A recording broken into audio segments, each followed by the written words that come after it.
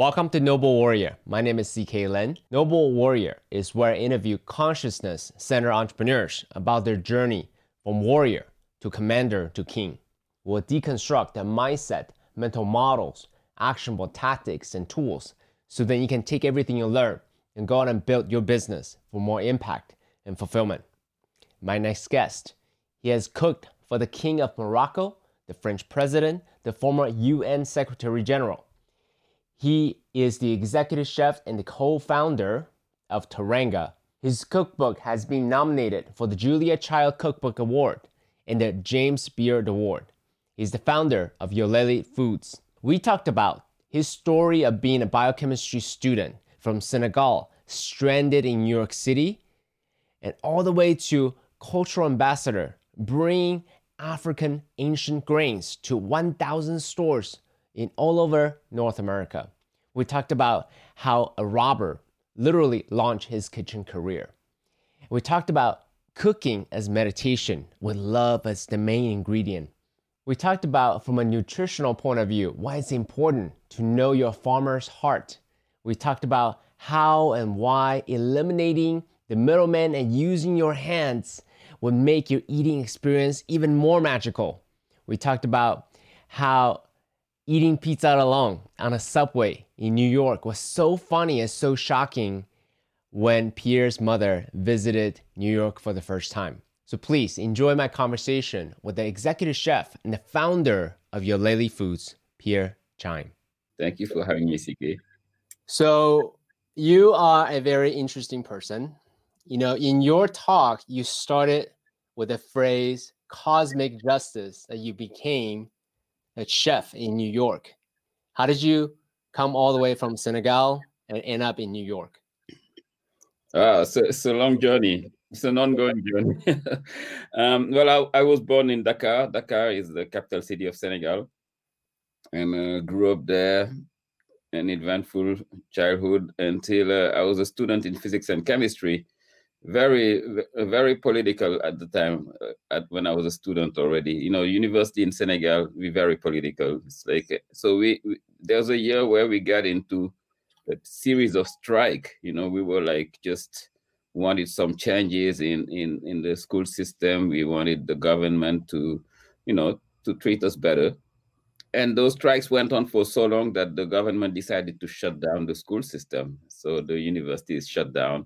And here we are, we have to face our immediate future. We all have to start over a new year next year. And I was one of those guys who thought, it wasn't a question. It wasn't, I wasn't going to start over again.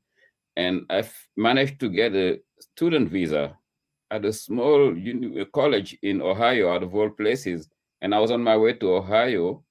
We decided to visit New York because a friend of mine lived in New York. It's not that I decided. New York was a necessary stop. Coming from Dakar, you have to stop by JFK. And then I was going to figure out a way to bus my way to Ohio. And my friend lived in New York. It was back in the late 80s, 1989 to be precise. And my friend lived in an area near Times Square, a hotel, quote unquote hotel, it's the scariest place I had ever seen in my life, this whole area. I was coming from, innocent Dakar, like where everything was nice, seaside city, tourist place.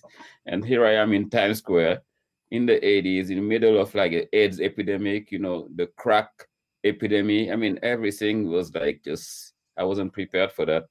And 3 days after I arrived, I was robbed 3 days after I arrived in New York. That's really what changed everything for me. And I was robbed, and I was very tempted to return to Senegal. I was like, fuck this. This was just too. I'm sorry for using. No, perfect. I love that. But I go for it. Yes. literally said, I gotta return. This is a crazy place, crazy country. Barely spoke English. I was just like, what am I doing here? And then a friend of mine, somebody I met in that place, that hotel, happened to be working in a restaurant, and that restaurant was looking for a busboy. And he asked me if I would take the job. Why don't you take the job, get some money? And, and naively, I'm like, okay, I'll do that. And, I didn't need much experience. My first job ever in my life. And here I am in this restaurant in the West Village called Garvin's, and the place was fascinated to me because it was a cultural shock. In the kitchen, I come from a culture where cooking is a gender-based activity. I grew up with women in the kitchen and men, whatever they are, doctors or street cleaners, whatever, but not in the kitchen. And here I am in this restaurant. There's only men in the kitchen. There's not a single woman, and I'm like, "What's this country is nuts." And but that was great because not only Senegal is a gender-based activity for the kitchen, but everyone loves food. It's a great food culture. If you know Senegal, it's an amazing food culture, and this is because it's just like this melting pot. Dakar is a melting pot, and it's been a crossroad for cultures for hundreds of years. We were colonized by the French. Before the French, the Portuguese were there. We have the big Vietnamese community in Senegal, a big Lebanese community, and all of these cultures, they bring their food, and that makes just like this very interesting fusion, that you see. That's really what I grew up around, this amazing food. So I enjoy great food. My mom was a foodie before foodie was a thing, and here I am in this restaurant, and I'm looking at these dishes, and I'm like, wow, this is amazing, and these guys can do it, and salivating, and at the same time very curious about how did they get there. And the chef became this friend of mine, a mentor and a friend, because he wanted to practice his French with me. And anytime, and he was like, hey, why don't you get extra shifts? Come here, you start washing dishes like I did, and we practice French, you get extra money, you wash dishes, and you learn your way up into the kitchen. You seem to be very interested in cooking, and I was like, why not? For me, any way to get more money to get out of New York was like good enough. So, but of course, I hated washing dishes, and that was I was like, I hated it. I was like this, college guys thinking I was going to be, working in an office. This mindset, and that was the best thing that happened to me. I think it humbled me, but it also gave me a strong foundation for the kitchen. I think, even now in my restaurants, I always like to hire people who have been going through those steps, because it's so important to respect that step of the kitchen. But gradually over the years, I've started to really fall in love with cooking. It's like, I started from washing dishes, started peeling vegetables, of course, all the steps, becoming a prep cook. After becoming a prep cook, becoming a garde-manger, working the salad station. From the salad, I started working the other stations of the kitchen, the grill, the saute station, the sauces. And, over years, I mean, it's been like a span of 30 years, of course, but over the years, I fell in love with cooking. I saw that cooking was also chemistry, which was my background, which is what I've been studying in school. And I could see those reactions were chemical reactions. Everything was happening in the kitchen. I could connect with the reaction. That made sense to me. So I educated myself, and the chef was leading me towards the books to read, and I was, really getting into it. From there, I went into an Italian restaurant, learned more skills, worked in a French restaurant, Jean-Claude in Soho, and, grew gradually, worked up the ladder of the kitchen until I got to this other restaurant, another restaurant in Soho, where I became a sous chef, it's called Boom. And from becoming a sous chef, that restaurant was so... Oh, go ahead. I'm too fast, huh? Yeah, a little bit. There's a lot to unpack, because you essentially are compressing 30 years of your life in just a few minutes. Yeah. So let me backtrack a little bit, bringing back to the origin story, where you were robbed, about to go to Ohio, never made it there. You were robbed, and you decided to take a dishwashing job as a way to just make some money to get out of the place, right? Mm-hmm. So bring yourself back to that position. Can you share with us how you got out of that dark moments? Because in that moment, it couldn't have been feeling great. You couldn't have seen the trajectory of your career. So in that moment, in dark moments, how were you able to, continue to be confident and move things forward? Or it literally was just, hey, I got to make ends meet, so I'll take whatever. Can you bring us back to that moment, please? Yeah, I think that what switched at some point, I mean, I was very anxious in the beginning and almost panicking until I learned to accept it. I was like, okay, this has happened now. I have to, there's nothing to change about it. I'm broke. I have no money. I'm, away from Senegal, and I have to make it happen. So I think the moment I've accepted it, things changed in a way that was positive. It's like, and I started to see a light. This chef became my friend, and he told me that I could still find a path and get to where he is now, just by working hard. And I worked hard. I mean, I worked really hard. I was accumulating hours like nobody's business. I mean, it was crazy. I was like trying to get out of here. So the only way for me was to work. I had no family around, nobody. It was just me, this young kid from Africa who wants to leave this crazy place. So yeah. Did I answer your question? You did, and I asked that question also as a teaching moment for the younger Pierre or the younger CK watching this, right? Because this is COVID, business may not be doing so well, whatever business they're in, presidential election just happened. A lot of things are changing all over the place, and some of them may be at a dark place. So I wanted to use your experience as a teaching moment to say, hey, what did you do to get out of that dark moments, to get out of those dark circumstances? Yeah. I mean, just for me realizing that, there was things that I couldn't change, the fact that I was broke now and like, I lost everything. Accepting that is just put me in a better place to face the future, and then I realized the future now was to roll up my sleeves and learn new skills with what I have, And so again, focusing on that particular moment, you're a college guy, you're supposed to study physics and chemistry, and now all of a sudden you're a dishwashing busboy. And was there, you had said it earlier, it's a humbling experience. So was there a mental shift that you needed to happen for you to humble yourself to do these type of manual labor work? Or was it just, hey, circumstances happen, I'm gonna go wash dishes, it's not a problem? Was it fluid? Was it some challenges internally when that shift happened? I wouldn't say it was fluid, but again, when I say accepting, that's the really the word that really comes to me. It's like just to say that I've embraced it. I've embraced everything, the circumstances. I'm in a deep stink right now, and this dishwashing job can help me get out of it.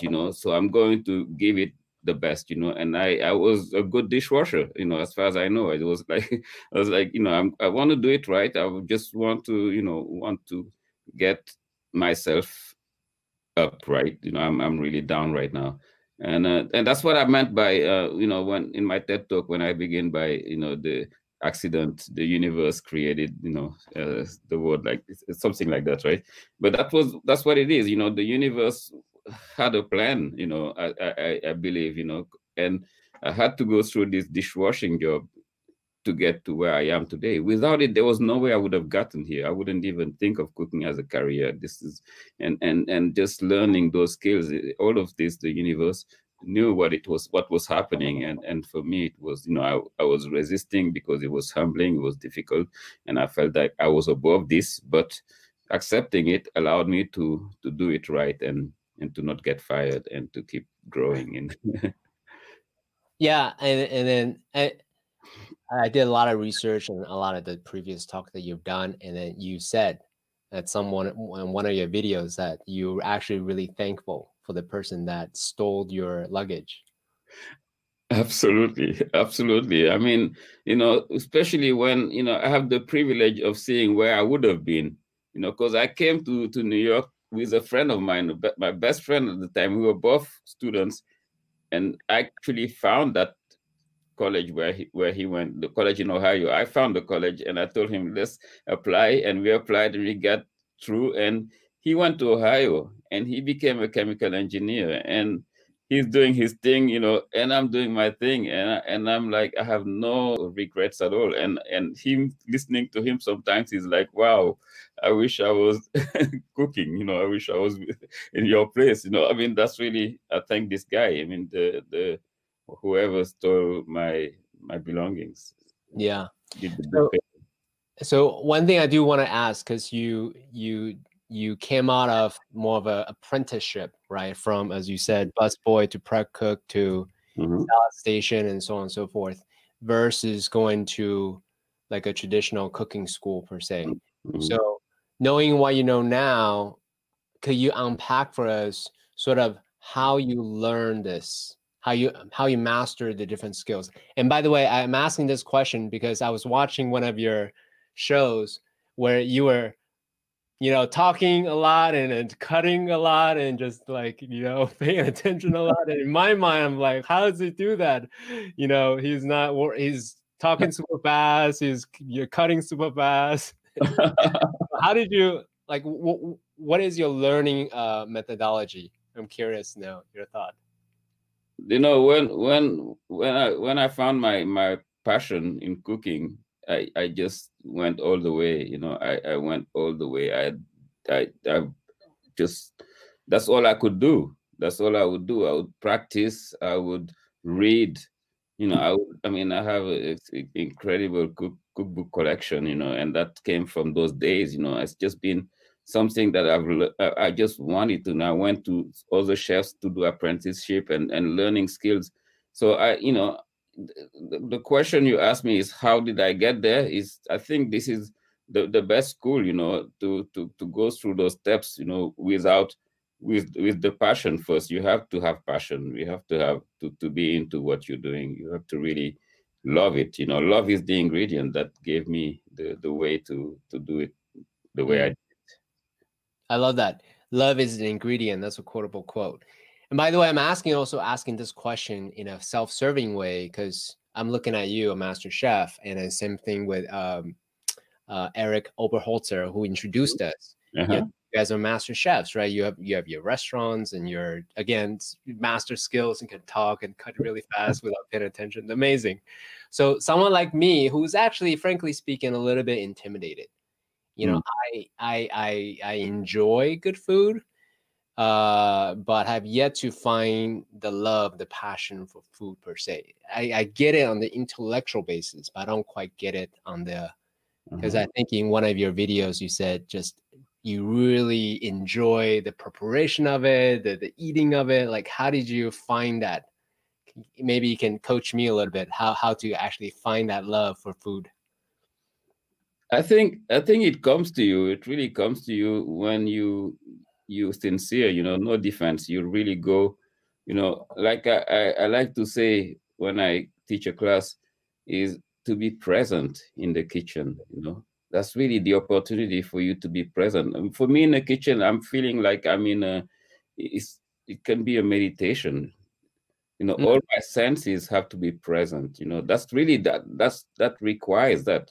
Cooking requires to have all your senses present, and it starts in the market. When you go do your market, you want. I mean, the market is like a feast of senses. You have the sounds, you have the hagglers, you have the colors, you have the smells, and all those senses give you information about the ingredient that you're getting. When I want to buy a fish, I want to make sure I touch the fish with my hands, my fingers. I poke it to see that the fish is fresh. The flesh has to be bouncing back. The eyes of the fish have to be having a certain brightness, and you have to look at the gills to make sure they're bright red. The same thing when you buy your mango, you want to touch the mango to know how that mango is feeling. You want to smell the mango also to make sure you have that sweetness, that particular to the mango that just comes on you.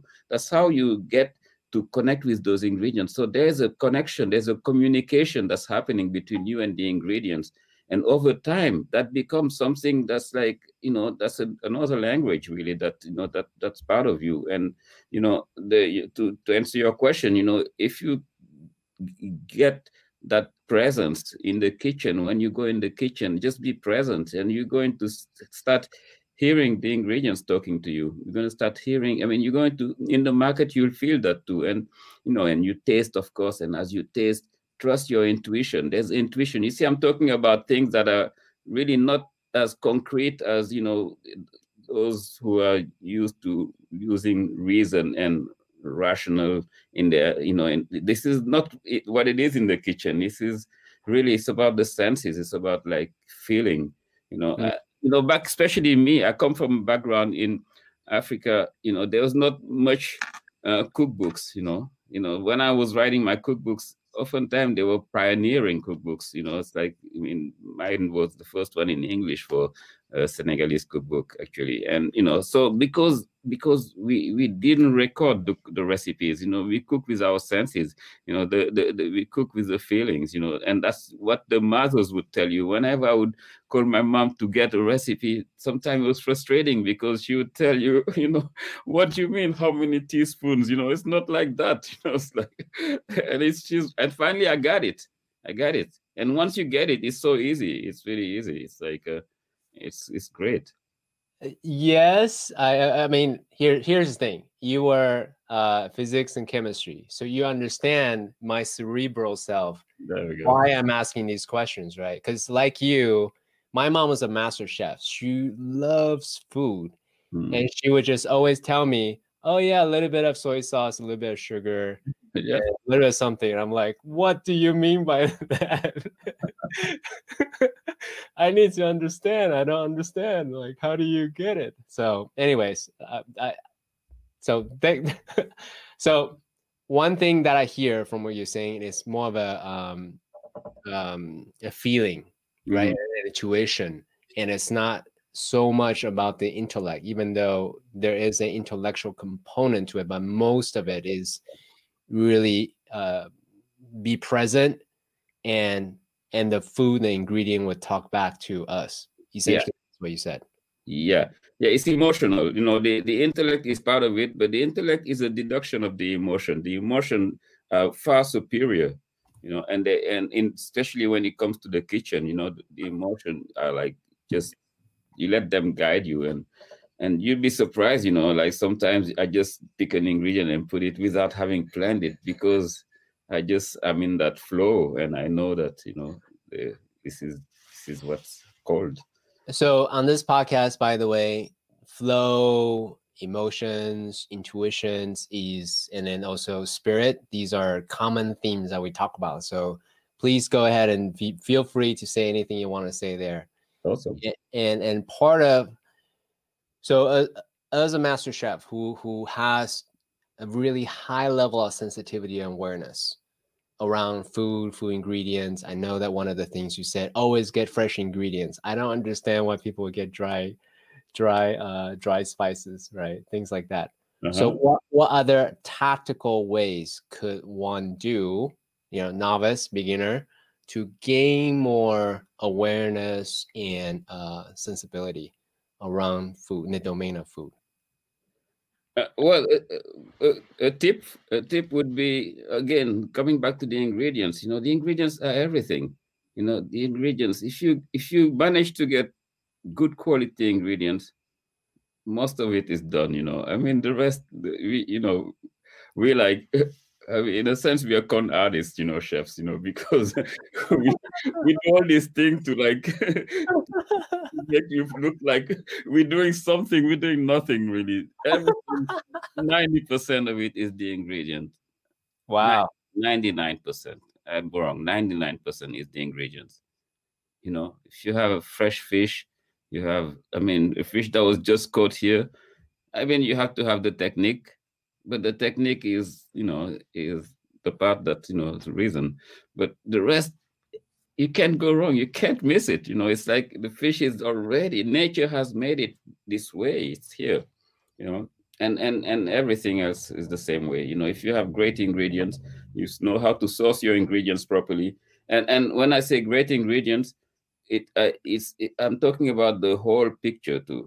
Great ingredients, in terms of taste, the great ingredients, the way they've been also the way you source them, You want to make sure these ingredients are coming from the right environment. When I talk about when we say, why do we say free range chicken? When we say organic, why do we, because that all of those also affect everything. It's like, you want to, even the farmer, you want to know the farmer. Is the farmer right? Does he have the right heart? Does he love what he's doing? That affects the ingredient. That does. I mean, when I talk, people think you crazy, but it's so true though. It's so true. If you find the right producer and you connect with him, you know that he's going to give you the right products, and the products are going to just make your cooking shine. That's right.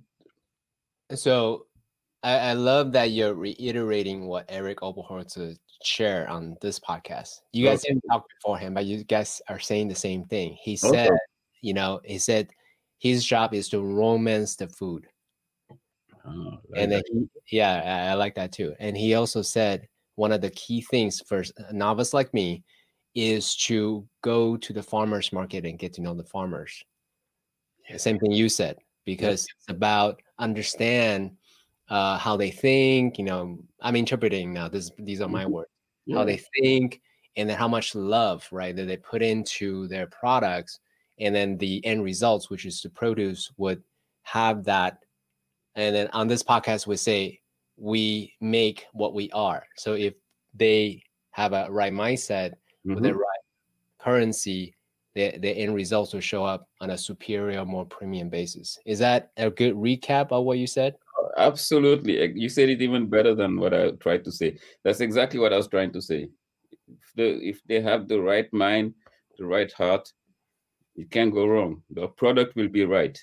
But if they are already focused by profits only, I mean, they're like thinking shareholders, they're not thinking about the soil, they're not thinking about the product, they're not thinking about the planet, these guys don't care, to feed you poison, which is what they will feed you. They will feed you poison, and that's what's happening. Look at what's coming from big agri. That's poison, because those guys are not farmers. They are like, I don't know, factory, whatever. I love how you just say whatever is on your mind versus trying to be diplomatic. In all of your talks, you just say what's on your mind. I love that. Because I haven't been educated. I didn't go. I wasn't formatted in the school system. Thank God I didn't make it to Ohio. So okay. So a quick recap, visit your local farmers, immerse in the local culture. That's one of your favorite things to do. When you also said that, right? Whenever you go all around the world, that's what you love to do. Get fresh ingredients, fresh herbs.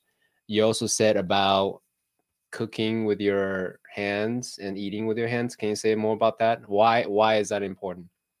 So I think the hands are your best tools in the kitchen. Your fingers, your hands, the information that you can get, the way you can communicate with your ingredients, with everything around you, the way the hand does it, nothing else can do it. And having what you want to do to avoid is a middleman, right? That's why you go directly to the farmers, right? Well, that's what it is. That's what it is. But try to eat with your hands. I come from a culture where we eat with our hands. Try to eat with your hand. I mean, obviously, some of you guys have to just go beyond there's a cultural, just some blockage somewhere, but just go beyond that.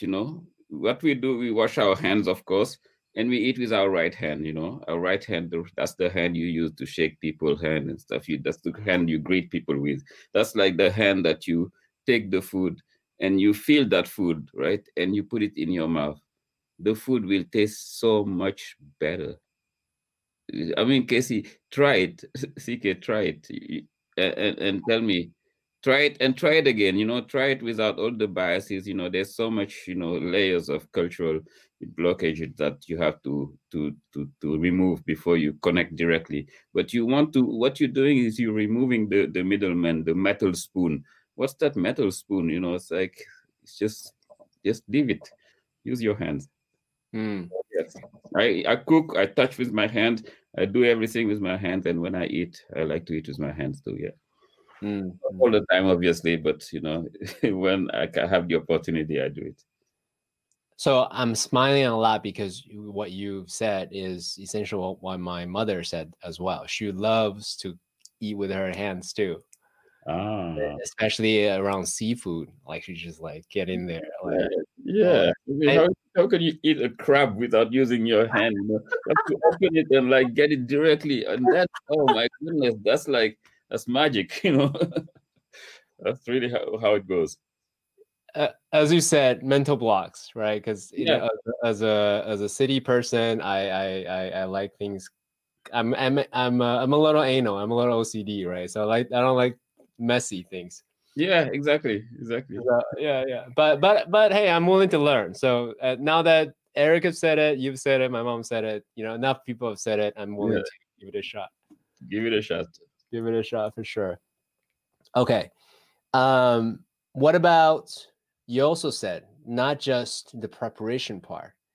What you love about food is when you eat, you like to eat with your hands, with music, and you also are very active in creating like a, you know, like an invitation. So it's a social thing to bring people together. Can you say more about that?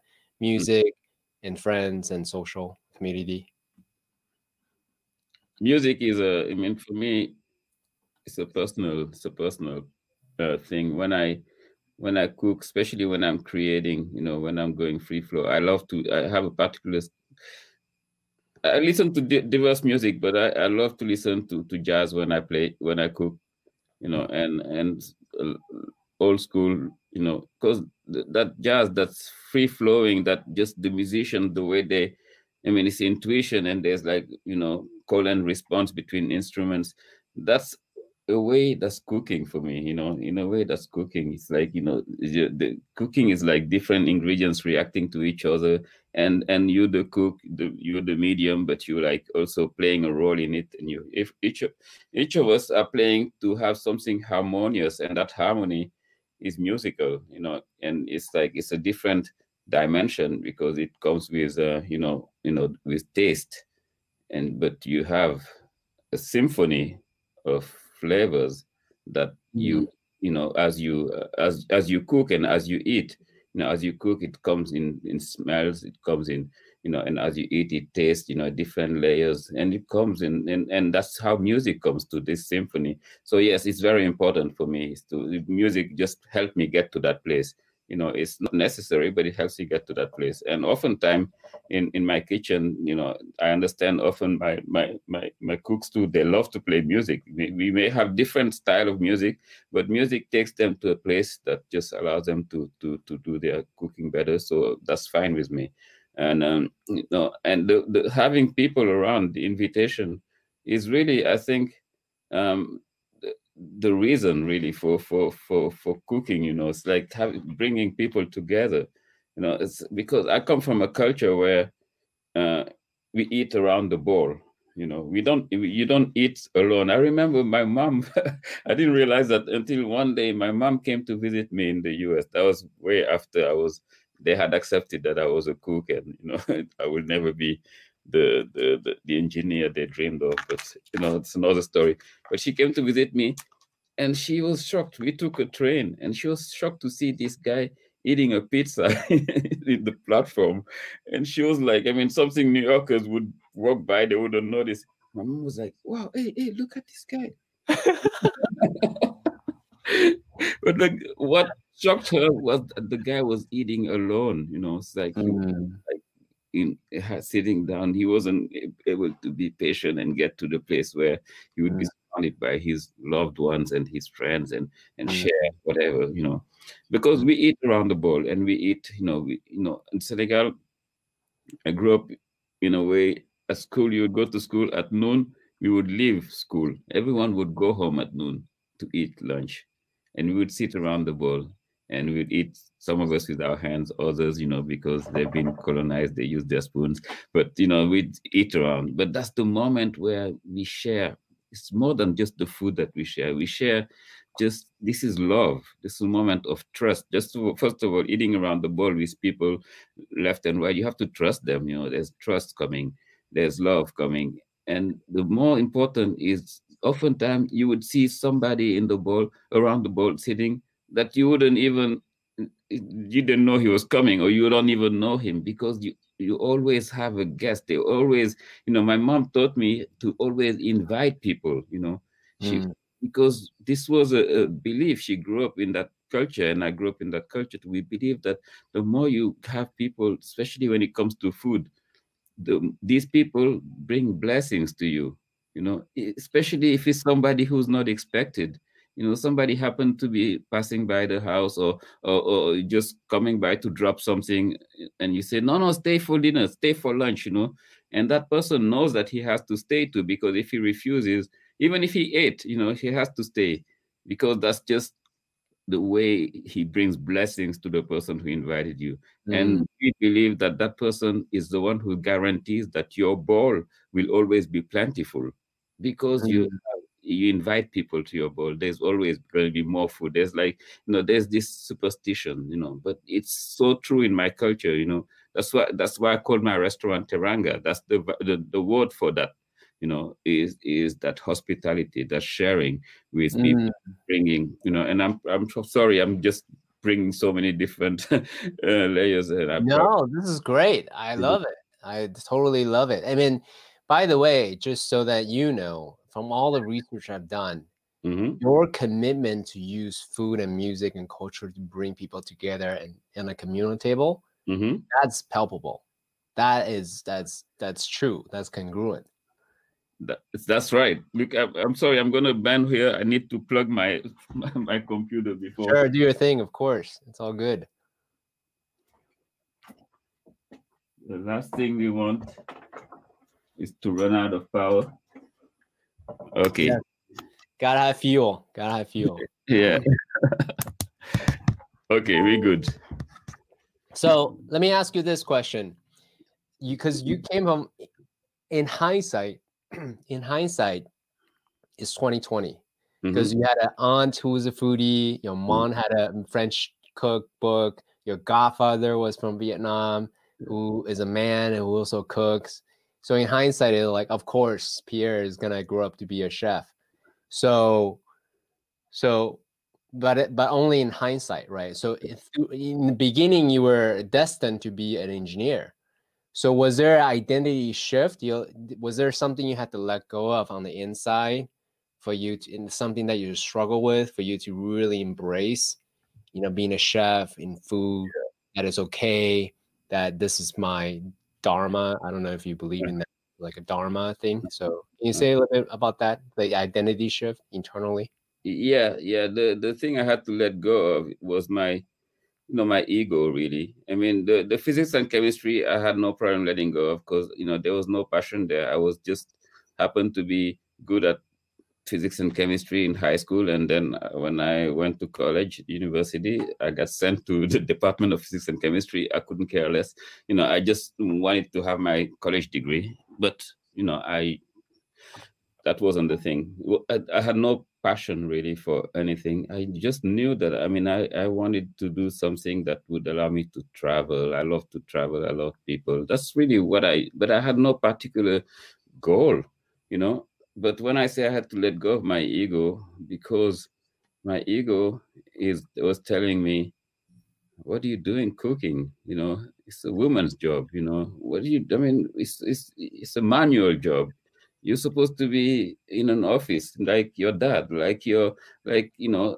someone who the idea of success, in our culture is like when you made it in the office and you wear a suit and tie and you're a doctor or you're something like that, or politician or something. But so that ego, that voice that was telling me that I was a failure because I was here, was I washing dishes or cleaning fish or doing stuff that women would do in your country. Not even that I was misogynistic or anything like that. It was just the society that I grew up in. It was just, this is not for you. I'm better than this. That's what my ego was telling me. So I had to let go of that. That shift came when I found I was honest to myself that I really loved cooking. I realized that this was, and that and realized that cooking didn't have to be limited to um, just what I was actually doing. I could dream of better places to go. I could dream of introducing my food culture to the so-called food capital of the world that had nothing African represented. So I was like, I could, I can bring things. I can make my own revolution, with the food that I love to cook, So it's like, so that's when, that's when the shift came, and then I realized that I could do anything with it. So, so you were discovering on the inside, hey, this is below me, but actually you started to really like it. And you also saw a brighter future. Hey, I don't just have always to be a dishwasher. I don't always have to be the busboy.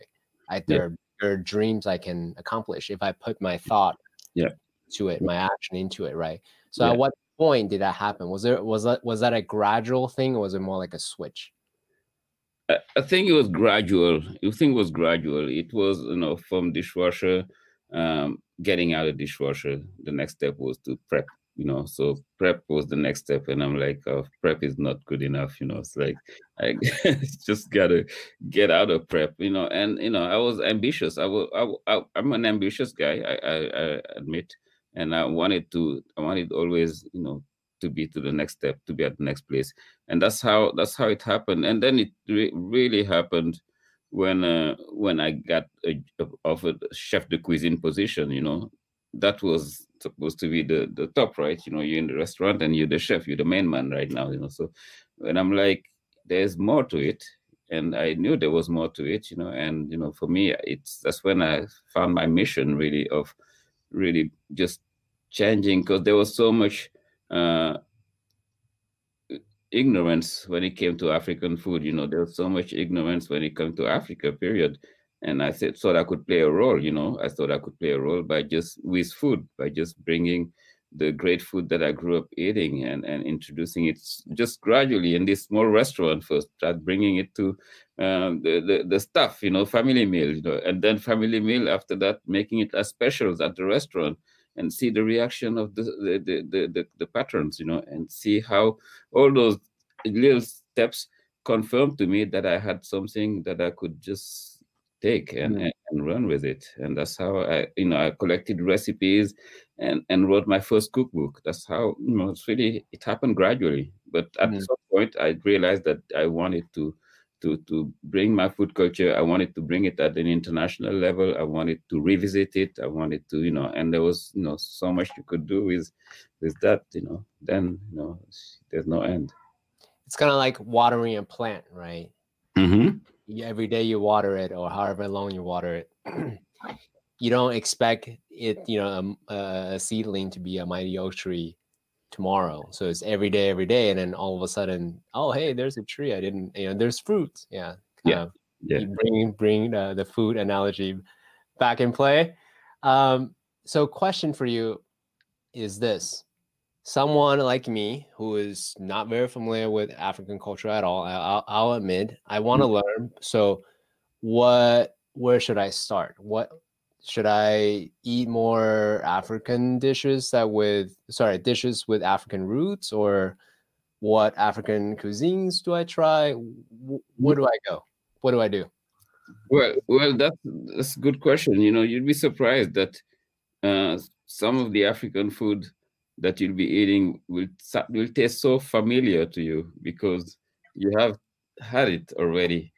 When you look at the influences that Africa has in this country in particular, with the Middle Passage, and you look at the food that you have in Southern food is African food, really. It's West African food, gumbo, jambalaya, Hopping Jones, all those dishes are West African dishes. You can trace them directly back to specific regions of West Africa, Senegal, Nigeria, Ghana, because that's food that was brought here with slavery. and it came and it stayed. The ingredients that were brought here with slavery, people don't talk about that. Some ingredients like rice, people always connect rice with Asia. Yet there are two families of rice. There's the Asian rice and there's the African rice. There's two big families. But the rice that was brought here to the America, that started in the Carolinas, was the rice that was coming from West Africa. There's called the Oryza glaberrima. And there's some research has been done. And then finally realizing that they were targeting slaves in parts of West Africa because they had a rice culture, and they were bringing them to the Carolinas to make this economy of the Carolina around rice. The whole economy was based on rice. That they called it the Carolina gold, by the way. So African food has been present in many parts of the world, and we don't realize it. You talk about paella in Spain. People don't realize that paella started in Valencia, and Valencia at the time was part of the Moor empires, and the Moor empires actually was like stretching all the way through Morocco, Mauritania, which is south of Senegal, north of Senegal. And paella is a dish that's so similar to Senegalese national dish, the cebujan. It's the same red-colored rice with seafood, and that's the only dish in Spain that they eat around the bowl. Everything else they eat differently. But the paella, they have this large bowl, the same way we eat our rice dishes. So there's, again, and then you do more research, you realize that rice arrived in Valencia in the 16th century with the Moors. So, so you had paella, so you had already had some African food. You had gumbo, you already had some African food. You had jambalaya. So, food is just a safe way to learn more about our food culture, our culture in general, African culture. And that's why I love it, because the restaurant is a safe place. It's like people are coming, with good intentions. It's love. It's like, we can sit around the table, and your enemy becomes, a potential friend here, because it's just about eating together, breaking bread. And I see my restaurant as places that make it possible, for people to come with like the ideas they had about Africa, but they come and they enter and they eat and they get transformed. They realize that, oh wow, this is great food. This is good for you. This is good for your body. This is, you feel great after that, and you had some time, a good conversation with someone who just happened to meet there, or someone. Yeah. There is something magical about food because, well, one, everyone needs to eat, and so I was speaking to a musician guest the other day. He said music has power to basically transform a whole space of 10,000 people in 10 seconds. Yes, but food is welcome everywhere you go. So as a chef, I would assume, you are welcome anywhere you go, because people know whenever you show up, you can make magic happen anywhere. Am I projecting? Is that an accurate observation? Well, it seems to be true when people know that you're a chef. They often expect that you're going to come and whip up a gourmet dish for them or something. But the opposite also is true, because people are afraid to invite you for because they just intimidated. They don't want to be judged. Yeah. And they will not be judged. I love eating simple food. So. There's so many, I can interview you for hours, but I know that you also have a time constraint here. So I wanted to ask you a question about, so now that you have, actually no, a side question, because you mentioned this a few times. It would do my audience a disservice if I don't ask you about it. You had talked about ego, you had talked about meditation, you had talked about flow, you had talked about the energetics. Have you had some kind of training or education, or is it just culturally that's just part of the language, how you grew up, you really think about the ego as separate from who you are? Does that make sense? Yeah. And I did have interest in in myself, in searching, deeper, and that led me there. And I guess my love for reading, led me to reading a lot about other spiritual literatures. A lot of it was, Buddhism, Islam, Christianity, mystic. Oftentimes I was always looking for the esoteric part of it, and that's really how I started to practice meditation, and just because I thought there was more to life than just going through the motion every day. Just go, wake up, and there's I thought I'm still searching. I thought searching and taking the time to be still and just not think, is the best thing I found.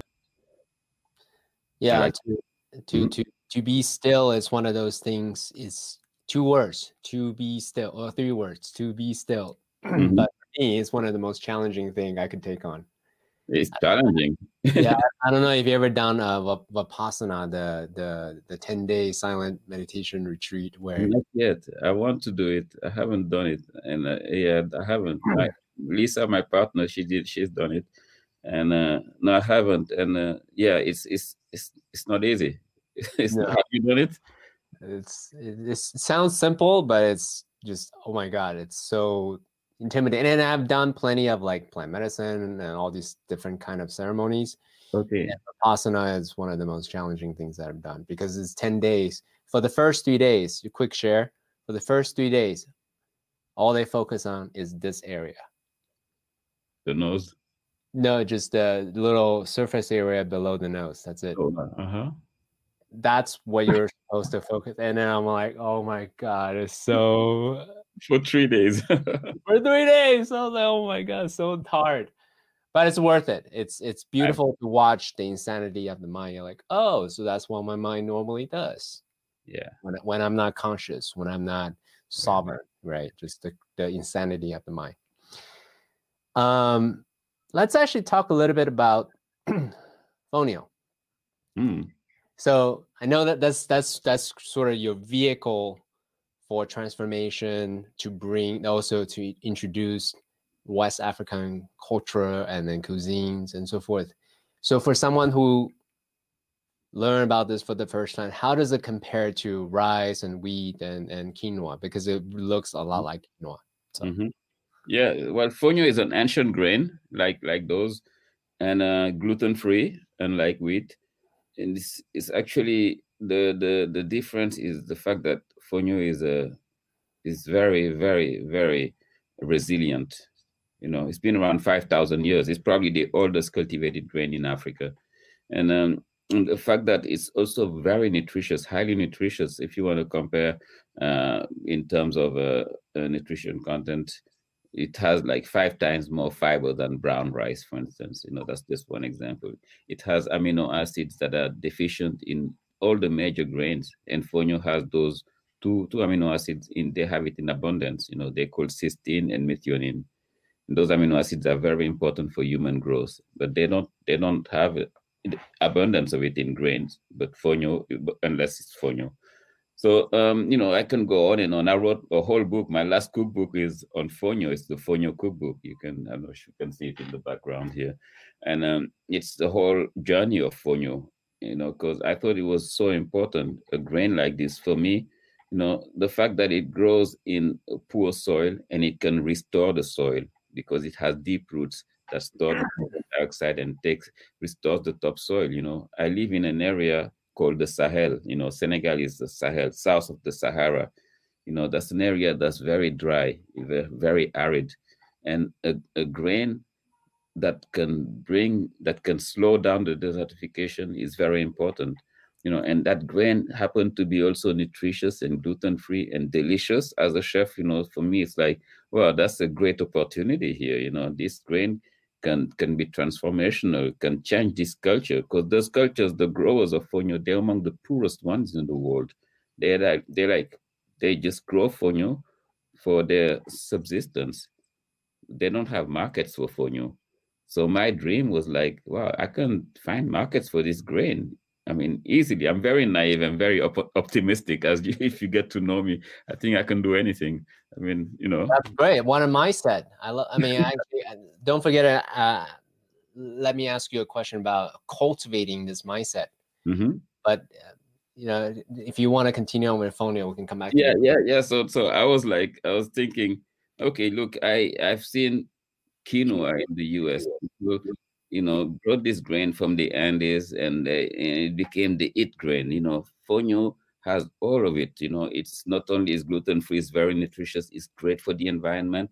But this grain, if it becomes the it grain, is going to transform the culture where it's from. The people, those poor farmers who can barely make a living, fonio will make them, importers of grain, of this crop.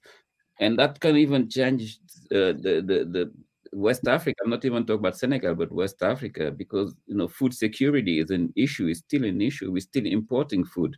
If we can grow enough fonio for ourselves and for the import, that's really amazing. And this is me in my head saying, I'm going to do this thing. And that's how I started my company called Yolele.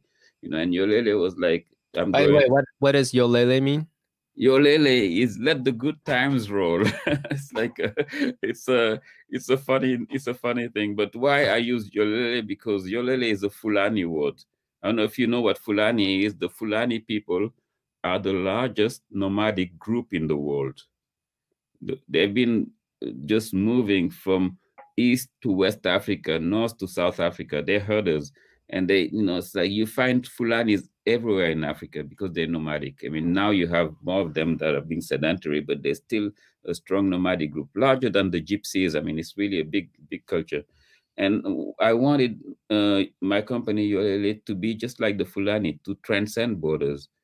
I thought my food and the food for fonio, for instance, could be transcendental, just bring it to the US, and in doing so, change the culture over there, change the situation, the difficult situation that we are living in West Africa, and in it's doing so also mitigate climate change, because it grows easily. Fonio grows easily, and it just restores the soil, so the soil can be alive again.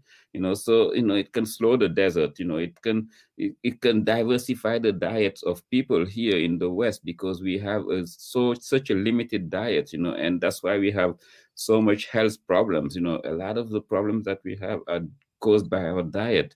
Obesity, the heart issues, all of it is connected by this poor diet and limited diet. So bringing crops like fonio is an amazing thing that we can do. So with one grain, I could have like so much impact, and triple bottom line, our health, our nutrition, the planet, and the farmers who grow it will benefit from it. So that's really what made me start this company. It started very, very small, and then we just managed to get Whole Foods to take in their first store when they opened in Harlem. They decided to distribute our first grain of fonio, and that became the champion in its category at Whole Foods.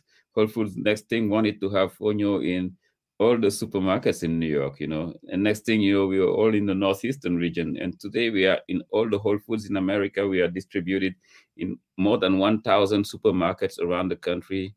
We are distributed online. I mean, you name it, Good Eggs, Thrive, Fresh Direct. I mean, everyone is serving fonio. We added new lines of products, of fonio products, the pilafs. I don't know if you can see these colorful packs around. They're all different pilafs that you can see at Whole Foods now.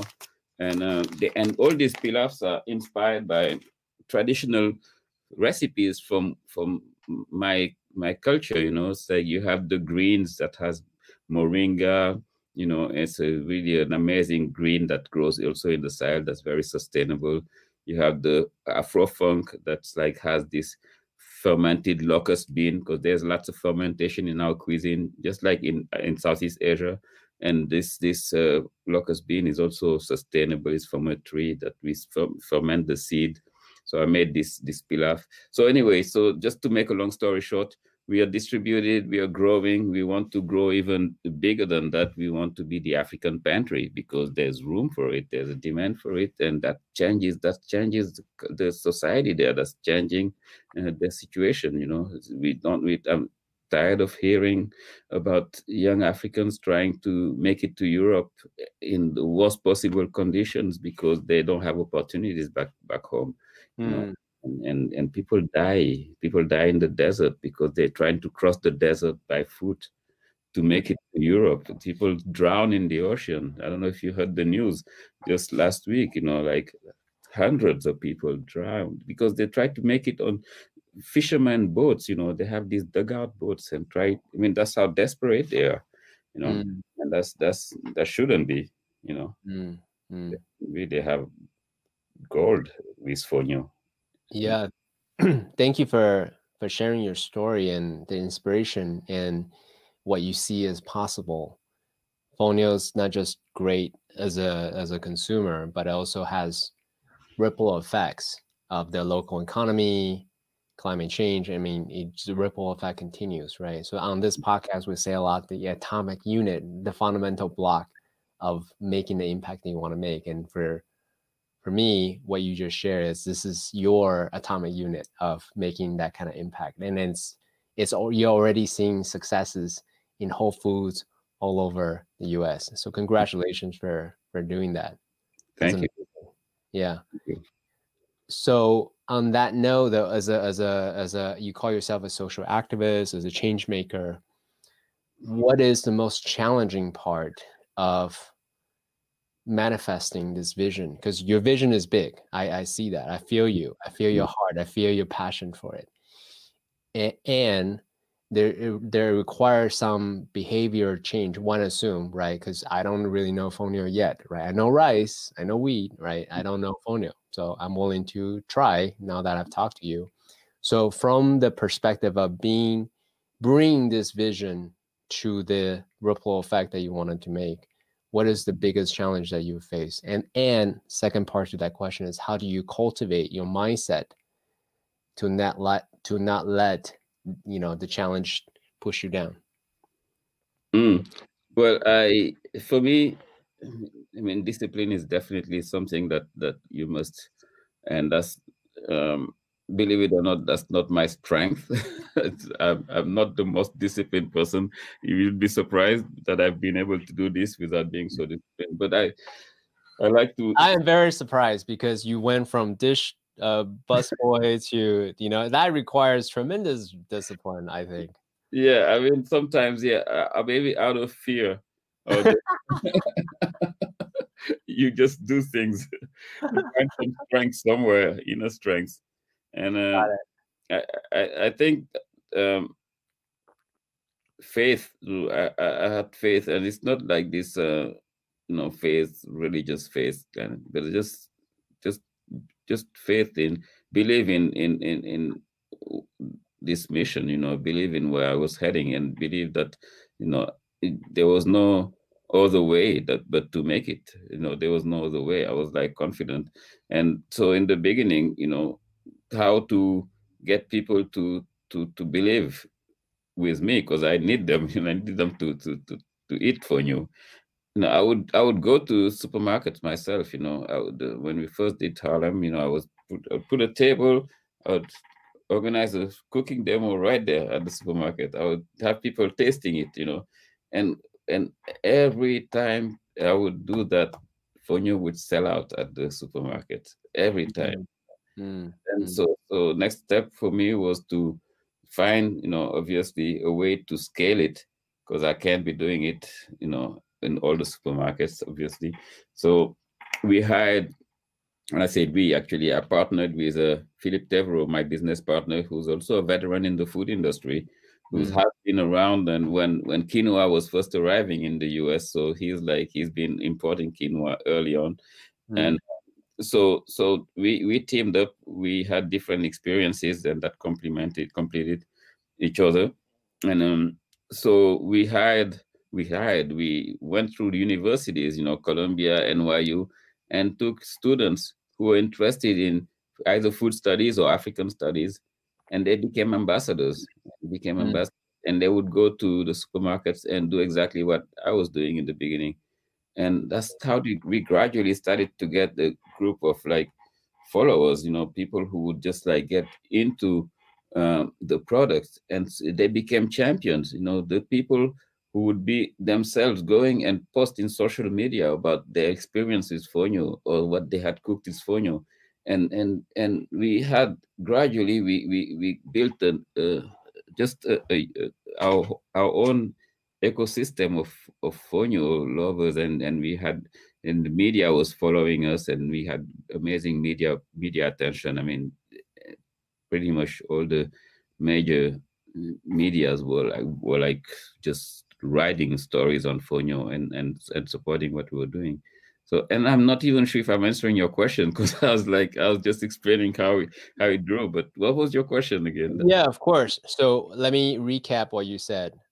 What you share is the external things that you did to help bring this idea to where it is right now, right? So you did demonstration, and you notice that anytime you do demonstration, you actually give people a taste, and then the stuff will sell out. And you also partner up with someone, a veteran who's really savvy in the food business. Then you started to recruit college, African studies and food studies students who really help you duplicate what you did. That's a way to really build this ambassadors, fonio lovers. That's something external. What I was asking you was the internal. How did you cultivate your mind such that no matter what's going on, you can withstand the setbacks, the lack of feedback, the rejections, all of that, things that we as entrepreneurs will experience. Yeah, I think that mind was already trained to accept setbacks and challenges from my first days in New York.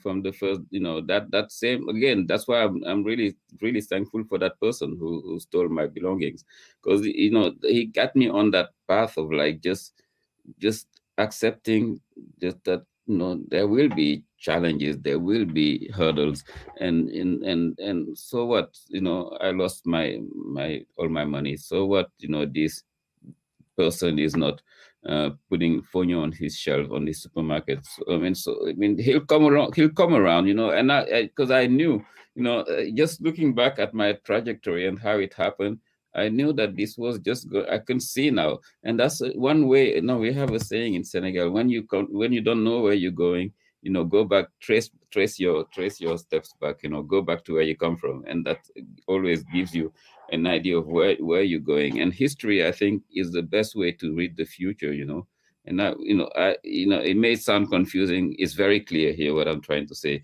so I'm going to try to make it clear to you. So just looking at this trajectory and looking at how things happened in ways that I haven't always controlled it. I would lie if I say that I'm the one who made it this way by myself. No, it's not the case. I'm clear about it. I'm clear that there was like some immanent justice. There was some some guidance, at least, that allow me. And I'm also clear that even the mistakes, the mistakes that I made were like necessary. Those mistakes were like actually part of the path to get to where I was getting, because I'm able now to look at those mistakes and I'm like, if I hadn't made that mistake, I wouldn't be here. I would be somewhere else, which was not where I would want to be. This is where, so I guess I want to say that my mind is accepting whatever comes, because I know whatever comes is part of the way to get to where I'm going. And where I'm going is good place, because the mission is a good mission, because the vision is a good vision, because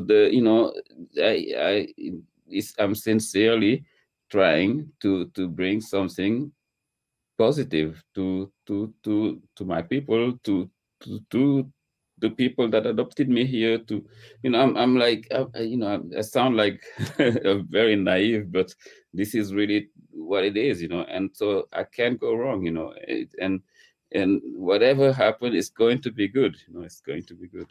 And it's been like that. By the way, Pierre, just so that you know, it doesn't sound naive at all. The most successful entrepreneurs, I mean, that's one of the reasons why on this podcast, we talk a lot about, yes, we talk about business, but we go beyond that. We talk about spirituality, we talk about beliefs, and the narrative that we have in our mind. The most successful people that I know have this absolute faith in their ability as well as in the circumstance that shows up. Things are not happening to them, things are happening for them, as so beautifully demonstrated, right? So whatever happens, it's all blessing, it's all a lesson. It's just, and as you said, who they are is good, the intention is good, the product is good, the vision is good, therefore whatever happens is good. So, setback or no setback. So you beautifully demonstrated that. Thank you. Yeah. Do you mind if I ask, I know that we're over time, do you mind if I ask you 2 more questions, or? Yeah, go for it. No, go for it. Yeah. Cool. Thank you. So in my mind, food and music, sorry, let me backtrack. In my mind, every entrepreneur needs to think about their brand as media, basically. And food is such a beautiful, it's one thing if you're like a meditation teacher and then you try to do media, it's hard to demonstrate the impact of it. But for food, it's natural to go into to portray yourself as a media brand. So I'm curious now that I put on your business hat on, how do you use all the media channels, the social media, Facebook, Instagram, as a way to help enroll people to adapt the Fonio lifestyle? How do I use social media? Yeah, like how do you think about media, building brands and using media as a way to build this movement, essentially, is what I'm asking. Yeah, I've always been conscious that this is going to be what makes it, the proper use of social media. And we, as the company was growing, we realized that one of the first hire, the most important hire, was to have someone who was just specially focused on that. And that's we have this brilliant colleague, Gemma Simko, has to her, and she's she really is whipping me all the time to to make sure we get the right posts, and she since she came, we really created them, and she mastered it. That's not something that I'm good at. I'm strong at. I got better at it, but I knew that I needed to get there, and that's also another thing that I think I am good at, knowing that I'm not good at anything outside of the kitchen. So surrounding myself with those people, and that's why I took Philip as a business partner. So I took Gemma to take care of all the marketing and the social media, and that's how everything is really well thought as we move forward. And our growth is amazing. Our growth is really amazing just because we are able to work with the media and use the media as a tool to progress. Not sure if I'm answering your question properly, but I'm definitely conscious that the media plays a big role. And I'm a dinosaur when it comes to playing with them. But I've learned a lot through that hire, and through Gemma, we did so much progress, and all of it. We on all the platforms. Me personally, on from Instagram, Twitter to Facebook, and then Yolele on those platforms as well, and my restaurant Teranga on those platforms. But each of them are run by those medias are run by social media savvy people who are able to coordinate all the different platforms together to have a great impact. Yeah. So for any of my listeners listening who is inspired by your story, inspired by the vision that you have, what could they do to help advance your movement? Well, they have to go and get some Fonio. They can get it at yolele.com, which is direct. Obviously they can get it at Amazon, but it's better to get it at yourlele.com directly. And they can get it, of course. I mean, there's so many different platforms, but once they get it, we're talking about social media. It'll be great to hear from them, what they do with it. Fonio is very versatile. There's so many things you can do with Fonio. You can just really think, be creative, or think of your favorite recipe and substitute the grain with Fonio. Fonio cooks in 5 minutes, so it's quite fun to do. And again, it's that versatility really makes it just so much fun. And send pictures, take pictures of it, and tag us, tag Yourlele, tag Teranga, tag myself, Chef Pierre Thiam, and that would be really great, because in doing so you let your network of people know about Fonio, and you would make a great contribution. And in addition, you would add something delicious to your diet. Hey, Pierre, I really acknowledge you for sharing your journey with us, from being stranded in New York to busboy to all the way to executive chef to now being a social activist, being a founder of Yourlele, and then really doing your best, right, to make a difference in the local economic community, as well as think climate change, on the broader scale. So really just appreciate you, man. Thank you so much for being on the show. Thanks for having me. Thanks for having me. That's a pleasure. I really enjoyed this.